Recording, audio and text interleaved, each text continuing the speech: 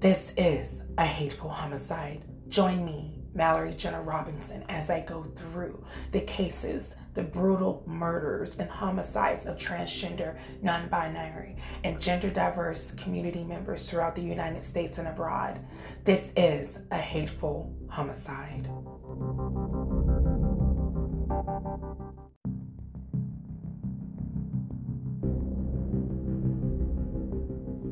Tuesday, June 20th, 4 a.m. A 911 call rings out. 911, what is your emergency?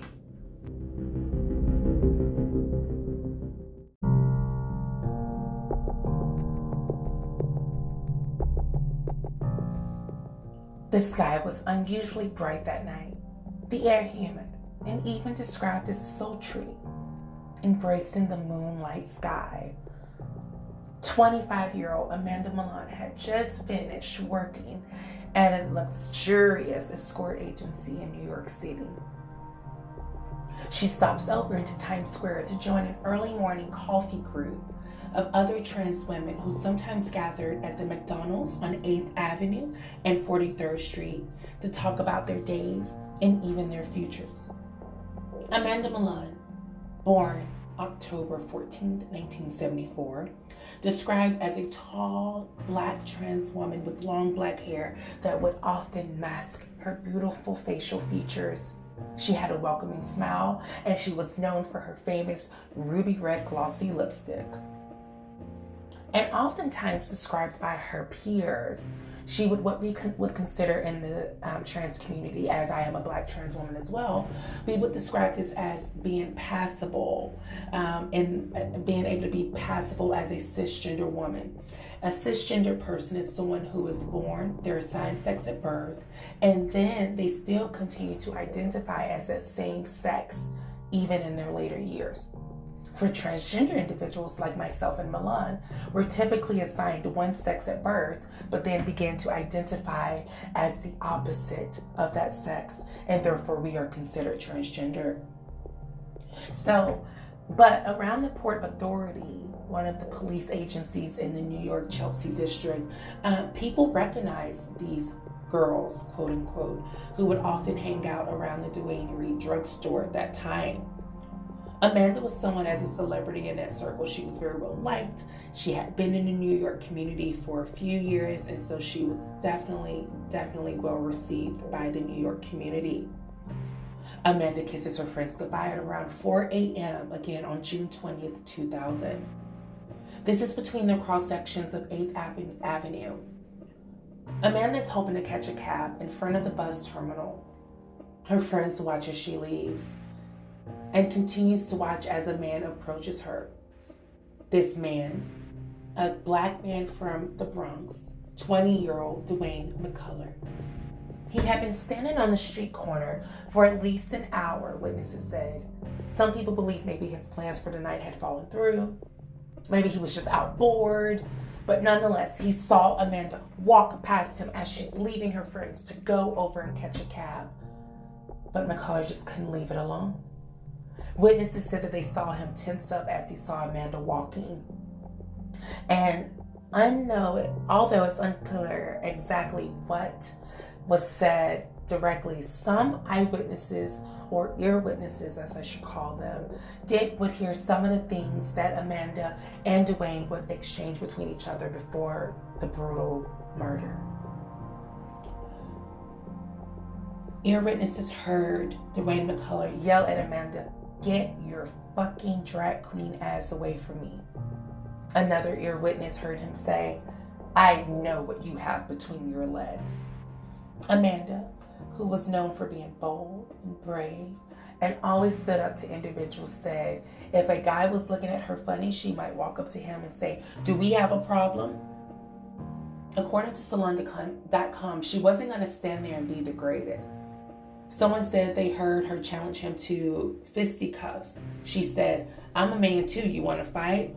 Or maybe put up your wife beaters and fight me like a man."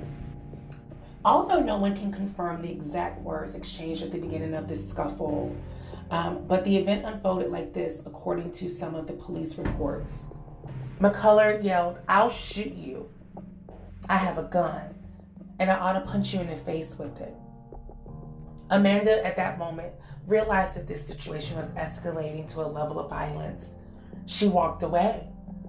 A bystander, a 26-year-old black security guard from Queens, New York, named Eugene Celestine, heard him go up to McCullough and say, "Yo, I got a knife."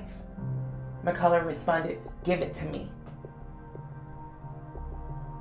Amanda, now halfway across the street, McCullough grabs the knife from Celestine's hands, runs across the street. Amanda's friends are witnessing this exchange. They're yelling. The New York traffic, it's 4 a.m. It's New York City. It's near Times Square. She can't hear her friends warning her. Unfortunately, McCullough had caught up to her. As Milan reached the corner of 42nd Street and 8th Avenue, McCullough plunged the knife into her throat. Amanda falls into the ground in front of the Wayne Weed Drug Center, where she began to bleed to death. A young Puerto Rican man from the Bronx who had witnessed this, he took off his shirt, wrapped it around Amanda's neck to stop the bleeding. He rocked her in his arms, saying, "Baby, don't leave us." As others stood and watched, the police arrived to the scene around 4:20 a.m. and rushed Amanda to the St. Vincent's Hospital in Chelsea, where at 4:45 a.m. on June 20th, 2000, Amanda is dead. This brief moment in time, as this is the beginning of the year 2000, or as it was called at that time, Y2K, just 6 months into the new decade, into the new century, the new millennium, 25-year-old Amanda Milan is dead. At first, the killing received somewhat mainstream attention. People from the New York Times described Amanda's case as, quote unquote, "A man was fatally stabbed in Midtown Manhattan yesterday after a dispute with 2 other men." This was posted in a June 21st news brief. They also quoted the victim, found on the sidewalk, dressed in women's clothing and stabbed once in the neck. But what at first seemed to outsiders like a barely newsworthy event in the sordid lives of Times Square, this began to galvanize the New York transgender community into a level of activism that had not been seen so much more since Stonewall. Because of the graphic and public nature of this crime, and because perhaps some of the powerful mythology that surrounded it since even 20 years later, Amanda Milan's death had really struck a raw nerve among the people. To outsiders of this community, Milan might have just been another trans prostitute killed in Hell's Kitchen. But to many, she was a martyr. And believe me, her death galvanized the transgender community and instigated change. The Reverend Presley Sutherland of Metropolitan Community Church at this time quoted, "It's probably very similar to the post-Stonewall response." I don't think that it's an overstatement either. I think her death has a tremendous impact. Reverend Presley Sutherland at this time, he placed and put on a memorial service, and people came together in the bulks of hundreds to celebrate and remember Amanda Milan. As people came together and reacted, this was a real watershed moment for a moment of trans visibility and trans activism, according to Salon.com. People who had been in the movement for years and years had never experienced that kind of solidarity like in this moment. The attention turns to the simultaneous trials of these 3 men involved in the attack. You have Dwayne McCullough, the murderer. You have Eugene Celestine, who aided and abetted with providing the murder weapon. And then you had David Anderson, who's also 26 and who helped McCullough escape from police after the incident. It's so interesting when we think about this because these 3 men did not know each other. But in this fateful moment, They all came together, or should I say in this hateful moment, they all came together to really hurt Amanda Milan. So let's take some time in this moment to know a little bit more about Amanda Milan before we go into the events following her murder, the trials, and the overall convictions. Amanda Milan was 25 when she was killed. Born in 1974, she was born Damon Lee Dyer and grew up in Chicago, Illinois, in its South Side area. In 1983, at the age of 8, she came out to her family and even to her friends as being transgender. I myself initially came out at the age of 5, and I can totally relate to Amanda in this case, where you know who you are at such an early age, even though the time isn't ready for it, but you still know who you are.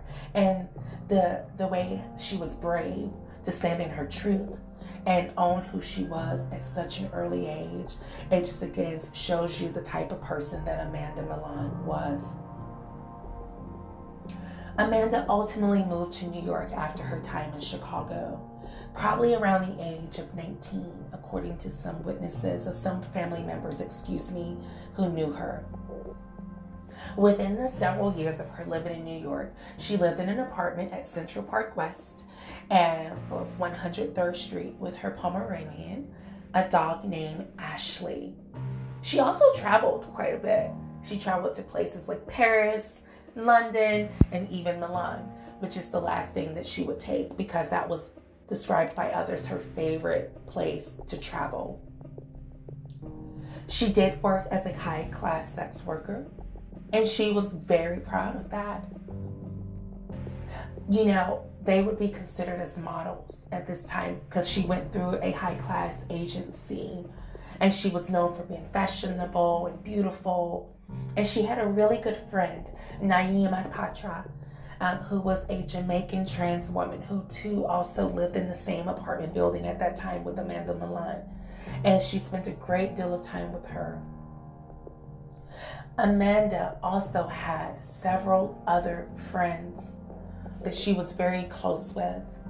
Those friends would include individuals like Kim, a young Puerto Rican trans woman, as well as other women like Simone, a black trans woman that she knew and worked closely with. These 3 women, often described as Charlie's Angels because they were thick as thieves, had so much in common, worked together, and celebrated together. But as so in life, all 3, these 3 best friends, would meet the same fate through a hateful homicide.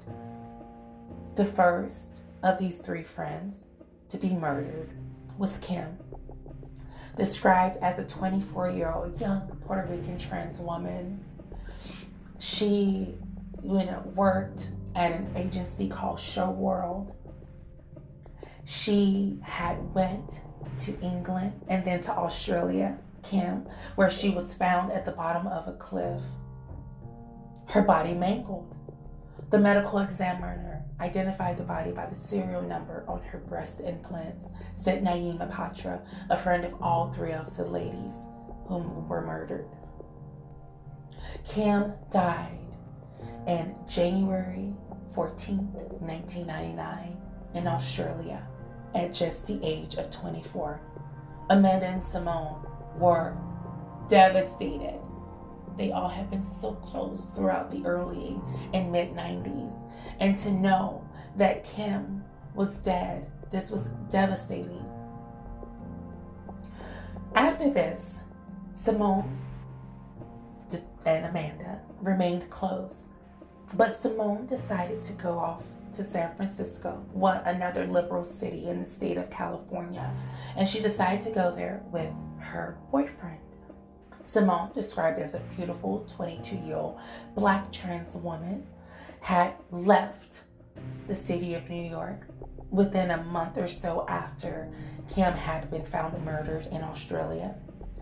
And 6 months later, Simone was murdered. It was August 4th, 1999, Simone was found at the bottom of a fifth-story apartment building, dead. It's still unclear as to how both Kim and Simone met their fates. Were they pushed? Did they jump? But within the community, we strongly believe that these two women were murdered due to the fact of who they were, how they stood in their truth so bravely, the timing and the circumstances.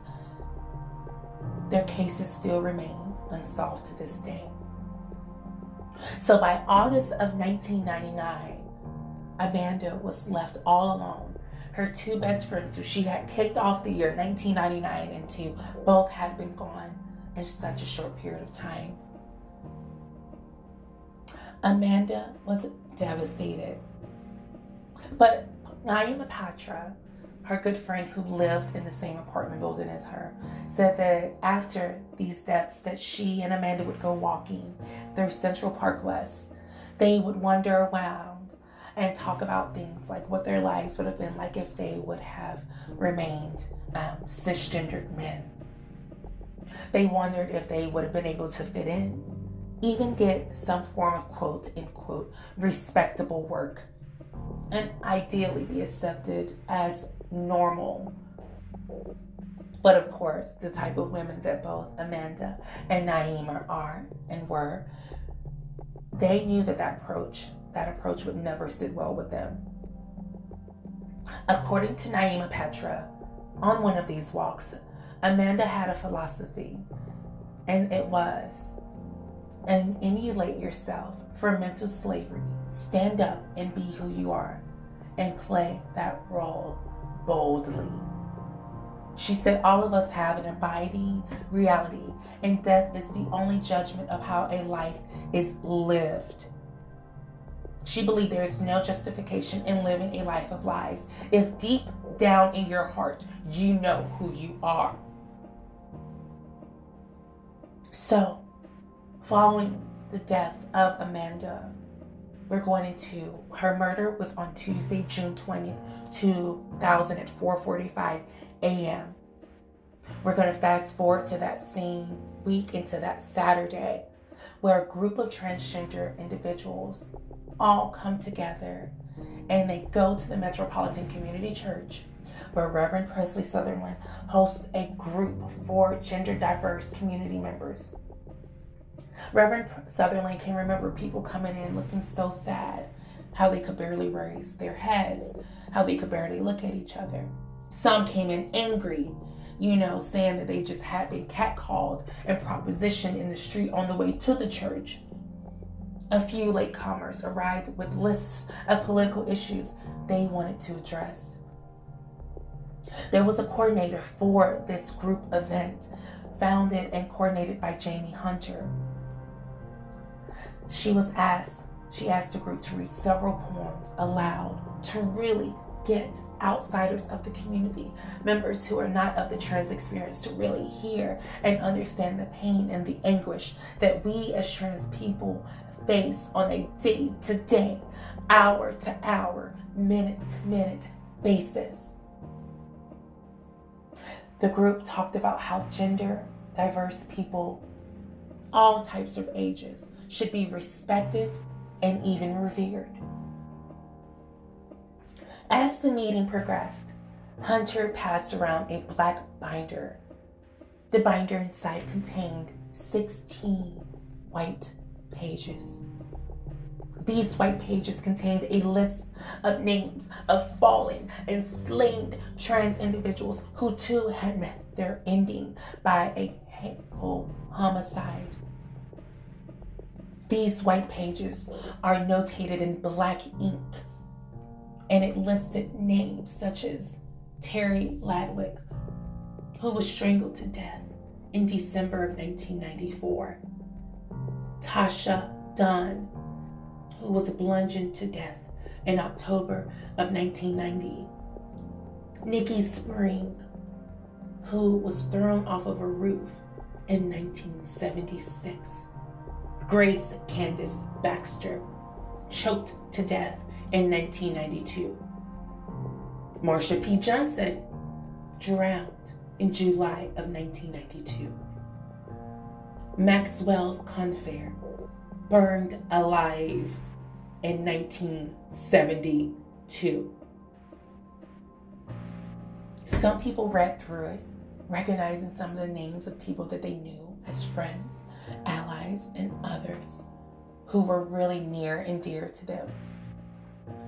Some of these outsiders of the community who were there for this event would just flip through the pages with expressionless and dull eyes, according to some eyewitnesses. But nonetheless, the day of being silent, that was over. The transgender community, through the media and popular culture with movies like Boys Don't Cry, in which Hilary Swank won Best Actress Oscar for her portrayal of trans man Brandon Teena.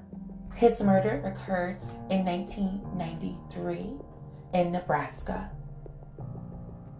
Nonetheless, 3 weeks prior to Amanda Milan's murder, there had been some legislative change beginning to happen. People had started to put into place these legal, legislative changes, and we're going to talk more about that in just a moment. But I want to circle back to the crowd that gathered for Amanda. 300 people descended on the Metropolitan Community Church. This was one of the few LGBTQ churches on the West 36th Street. They attended her memorial service. Who assisted in this and led the service prominently was the Reverend Pat Baumgartner. This was a collective effort which had a moment of emotional remembrance. There was a call to arms. One friend spoke about how Amanda was so kind and loving. Another friend spoke about how Milan had saved her from being homeless and helped her get started in school. Octavia St. Laurent, who is known for the 1991 documentary Paris is Burning that focused on the New York drag queen scene, eulogized her friend, demanding that the audience not allow her death to go unnoticed. After the service, others joined the congregation for a march to the site of Milan's death at 42nd Street and 8th Avenue. There, you could find a shrine of flowers, photographs, and poems, all celebrating and loving on Amanda. Although Amanda Milan's death did not have the national impact of the murders, such as Matthew Shepard, who was murdered in 1998 in Wyoming, he identified as a cis gay man, or even Brandon Teena, who identified as a trans heterosexual man. Even though her murder did not garner that national impact, the murder had become a regional rallying for attention and memorialization.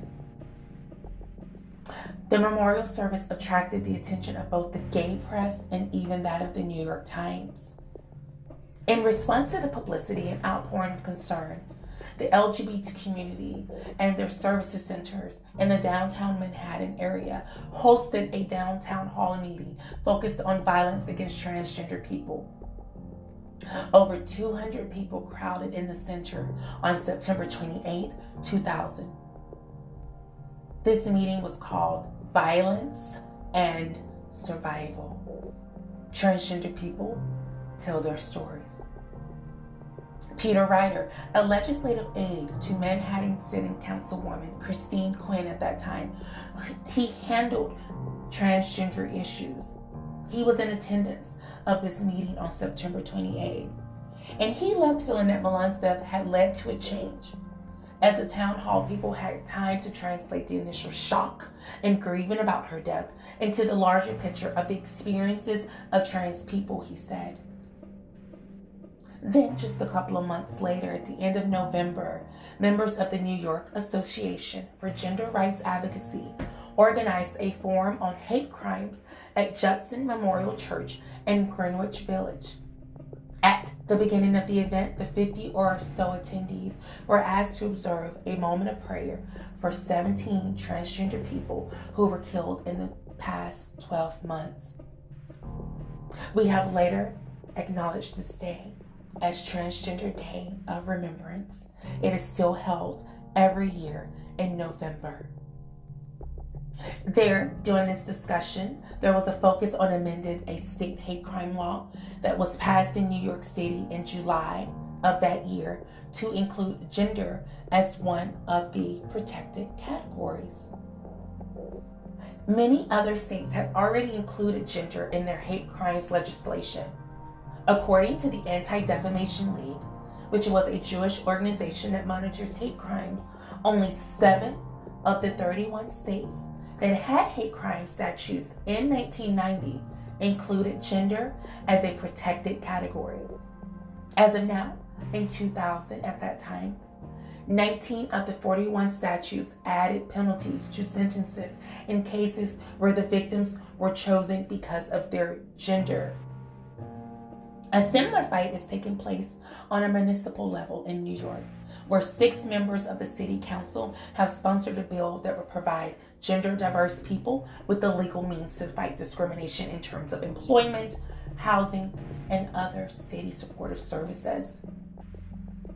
Gender, as defined by the bill, shall include actual or perceived sex and shall also include a person's gender identity, self-image, appearance, behavior, or expression, whether or not that gender identity, self-image, appearance, behavior, or expression is different from that traditionally associated with the legal sex assigned to that person at birth. If the bill is enacted, New York at that time would become the 27th jurisdiction in the United States to adopt such a statute. Although the measure was introduced about 3 weeks before Milan was murdered, her death and activism and the publicity that it generated had begun to bring a new sense of urgency to getting this measure passed. Ryder, who had helped draft this bill, said that one of the last stumbling blocks is convincing other council members that such protections are needed. I think the really positive thing that emerged from her death was a refreshed sense of activism in the community, he quoted. It has become a rallying cry. Their show of solidarity and strength has also provided hope, he concludes. The director of community organizing for the New York City Gay and Lesbian Anti-Violence Project, Clarence Patton, he monitors bias attacks, said murders of transgender people are nothing new. According to the statistics he provided at that time, which the police did not confirm, there have been at least 7 unsolved murders of transgender people in New York since 1992, including that of Marsha P. Johnson, who was one of the leading causes of the Stonewall movement of 1969. This case garnered so much attention within the trans community, especially for leaders who were still initially part of that Stonewall movement, such as Sylvia Rivera. She too advocated and spoke up about Milan's case. She was also a dear and near friend of Marsha P. Johnson. Often the bodies of murdered trans women are discovered in dumpsters, hotel rooms, or by the Chelsea piers. Oftentimes, if a trans person survives an attack, sometimes they don't press charges. There was one element of Milan's death that was particularly disturbing. No one who was on the scene that night can confirm this detail of the story, but because it has been repeated so often by second-hand and third-hand sources, it has become a significant part of the mythology surrounding her death. This is it. When McCullough allegedly plunged the knife into Milan's throat, a group of people standing around, these people described as cabbies, street vendors, even drug dealers, cheered clapped. Christiana Domelashe, 48 at the time, quoted, "A woman gets her throat slit and everyone stands around and applauds." How much more of this can a community take? A member of New York Association of Gender Rights Advocates, Evie Elvis, 37 at the time, said it's almost a public sacrifice to gender oppression. It was us as the sacrificial lamb. Now, we come up to what has happened since Amanda's fateful and hateful homicide. Both Dwayne McCullough and Eugene Celestine have been indicted on charges of second-degree murder, and if convicted, could face up to life in prison. The third man, David Anderson, has been charged with hindering the prosecution by hiding McCullough in his Brooklyn apartment, and he too, if convicted, faces up to 7 years behind bars. The police at this time could not classify Amanda Milan's murder as a bias and or hate crime. A spokeswoman for the police department, Detective Carolyn Chu, said it did not fit the criteria of a bias crime. She declined to explain the department's reasoning. The trial opened 2 years later on September 1st, 2002, in the state Supreme Court under Judge Joan Sudunanik.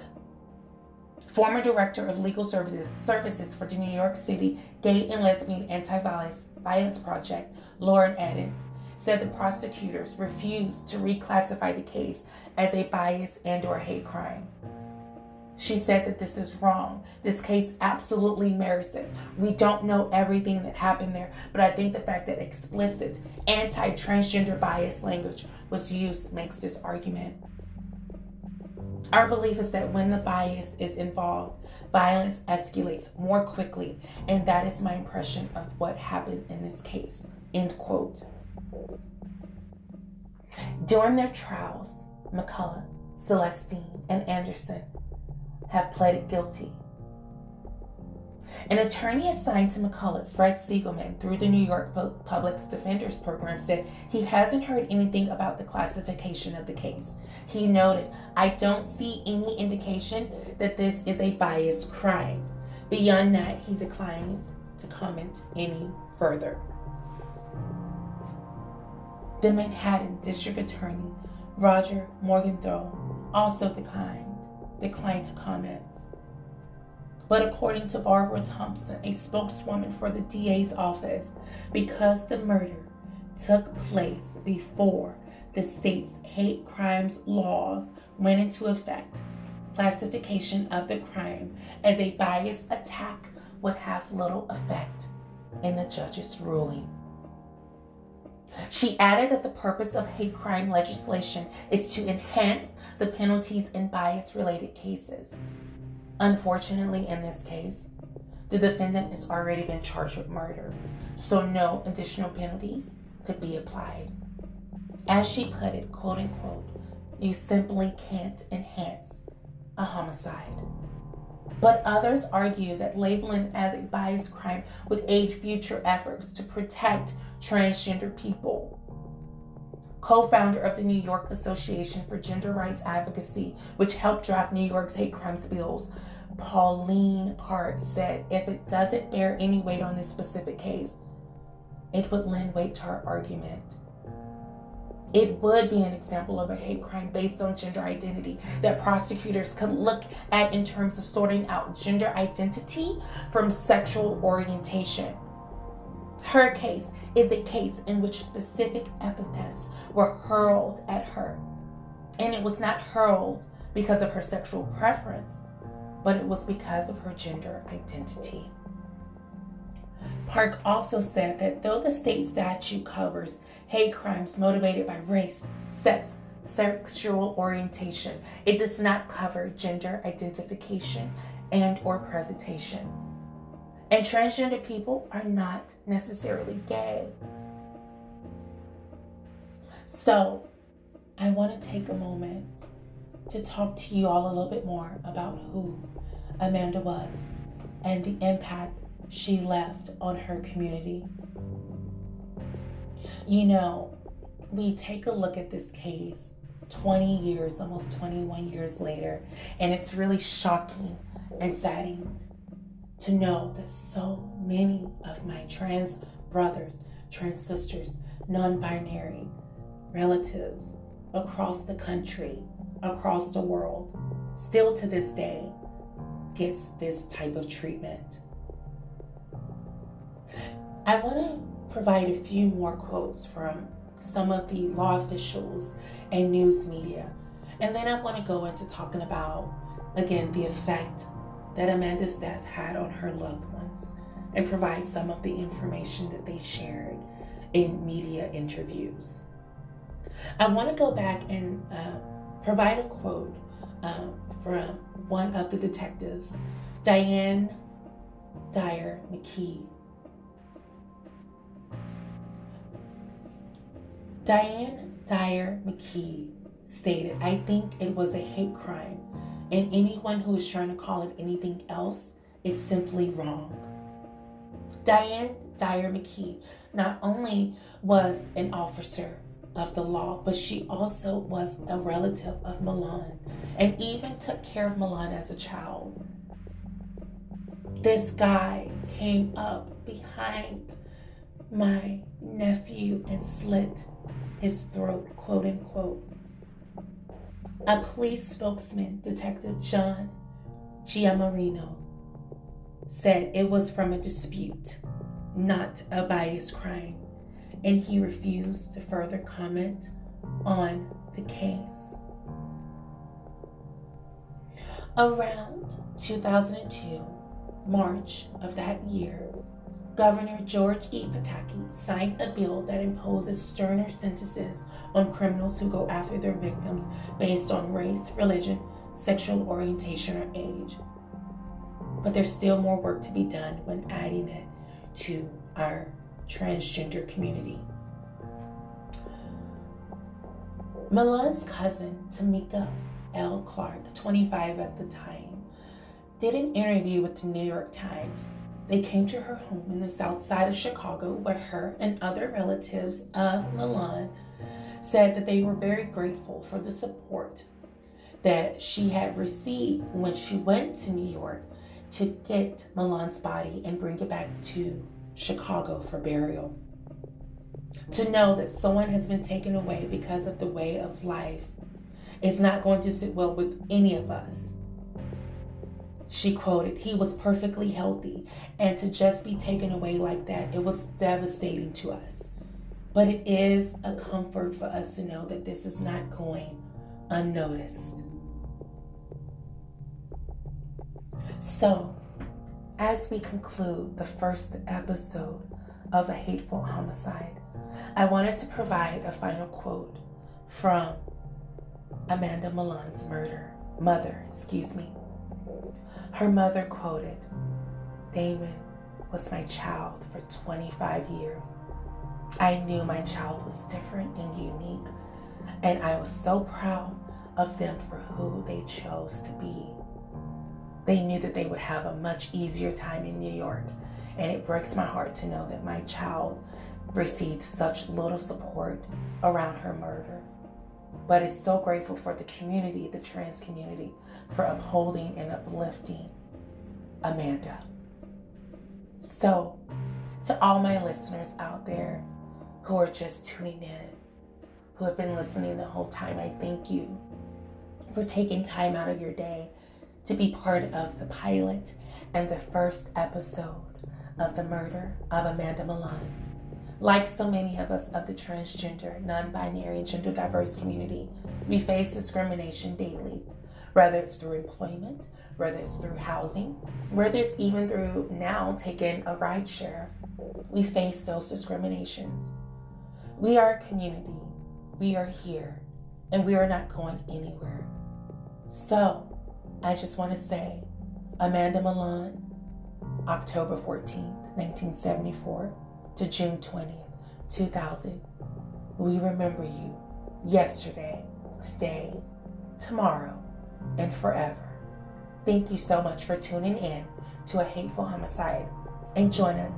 Our regular scheduled episodes will be on Sundays, and they will be aired and published on Spotify, Google Podcasts, and other platforms for your leisure. Please share and follow me on Instagram at Mallory, Mallery, Jenna, Jenna 90. If there's a case that you know that you would love for me to share, please reach out to me.